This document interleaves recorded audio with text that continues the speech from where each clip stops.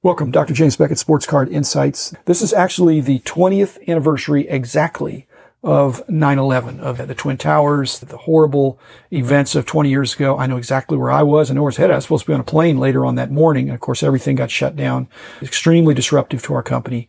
It changed a lot of things in the culture, certainly changed the way we did travel. It's a before and after of 9/11. And I know a lot of people that are my age or even younger, it changed our world. So I just thought if there's ever a time I could have a downer episode, talk about existential threats. I always hear that, hey, there are no sure things, but boy, if you're going to invest in cards, what could go wrong? Mickey Mantle can't get injured. He can't do anything wrong. He's passed away. He had a great career, great following.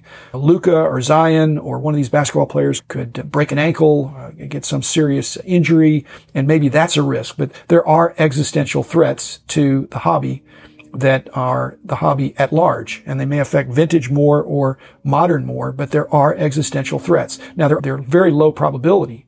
And I'm not talking about threats that are for the end of life on Earth. So we're not talking about asteroids crashing into the Earth or the zombie apocalypse where you don't even have time to say goodbye. We're talking about situations that I think are trending, and as they trend, they could have an effect on our hobby, and some of them are existential threats.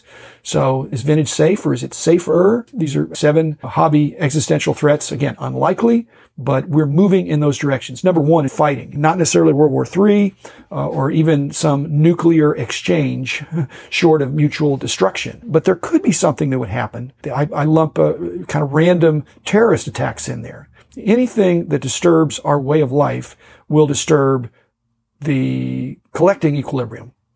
So even war is hard to define now because it's not even a foreign government to declare war against. You don't know who your enemy is. Your enemy could be here. In fact, there could be civil unrest, a social reset. You've seen demonstrations, and a lot of these things happen in the big cities. Well, the big cities are where the card shows are, the big card show. There's some concern with that. I think people would shelter in place. Now, the last time we had to shelter in place was because of COVID, and the hobby had a boom time that people did not go out. On the other hand, if you can see, if there was a significant war and significant threat, then there wouldn't be much attention perhaps given to card collecting. Number 2 is an extension of the pandemic, kind of the sickness. So that's a health kind of thing, maybe the next COVID or the next variant. The thing I would point out that affects our hobby is, again, most people think vintage is safer than new cards because they're not printing anymore. These guys can't do anything wrong.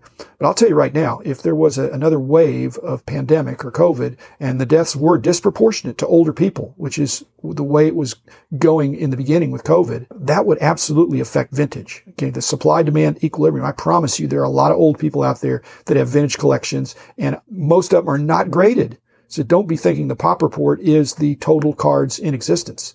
There's a lot of older collectors. I'm not saying they're in bad health, but this next wave of baby boomers, as they pass on and their collections become available, there's going to be a lot more vintage cards coming in. And then the other thing I would say with if the threat to health is real like that, people's behavior changes according to their life expectancy. If you think you got a year to live, you're going to have different goals in life or hobby goals than if you think you've got decades. I think I still have a couple decades to go of productive life, and I'm hoping that's the case. And so that means I don't have an emergency attitude about my collecting. But if there was another COVID wave or another pandemic, some other thing, but we found out that even when it was at the worst, when there was no sports activity, it did not negatively affect our hobby. In fact, it seemed to positively affect our hobby when the sickness and the threat of getting sick so great that there were no sports going on for not a year, but again, the hobby actually thrived.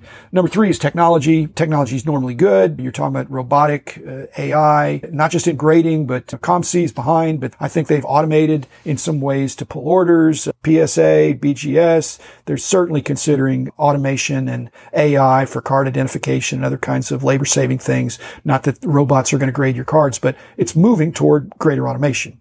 And then the other technology thing is, even though we seemingly have omnipresent, all over the place internet, there have been times, not with an EMP, an electromagnetic pulse, but there have been times when internet has gone down or it's just so overwhelmed or jammed that you can't get comps. I do have sympathy for that, but it's just reminiscent of the pre-price guide days where there wasn't anything written. You had no idea. You just had to go by feel. Another aspect of technology could be the perfection of 3D printing.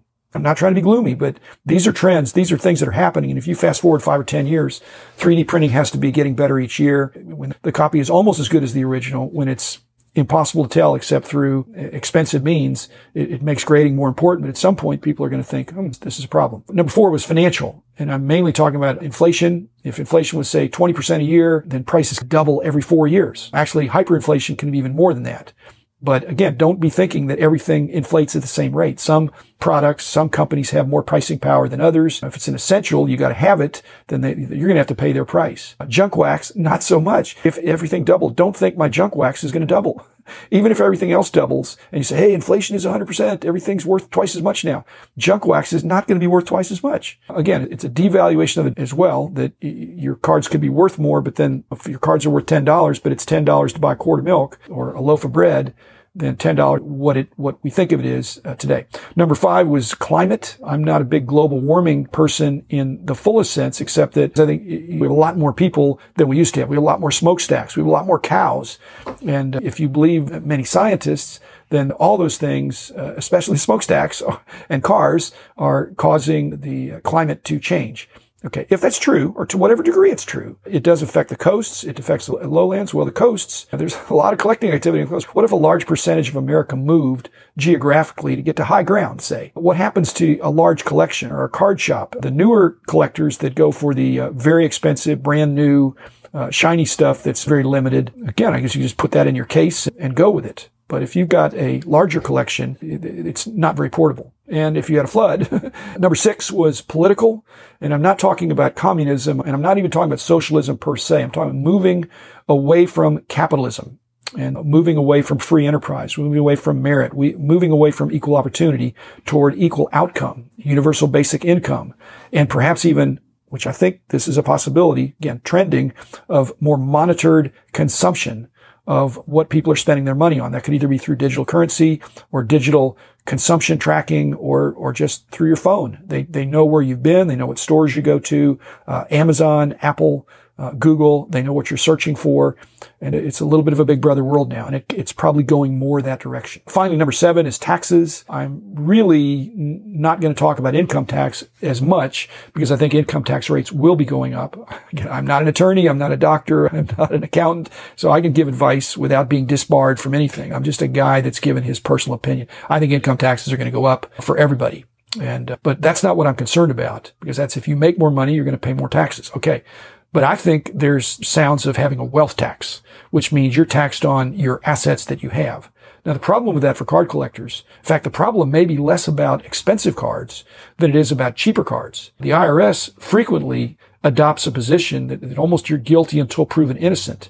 They would take a position that you've got I'm not talking about unopened, because I think unopened junk wax stuff, you can establish the value. But if you have monster boxes of 88 Donruss baseball and they're commons, and they're nominally 10 cents a card, 25 cents a card, whatever they are, even if they're stars, that's not stuff, unless they're gradable at 9.5s and 10s. And even then, there's probably already a glut of those. If you were taxed on your wealth and your wealth included the nominal value of your cards and they took an aggressive position, that would be a problem. You'd be paying tax on the assets that you have.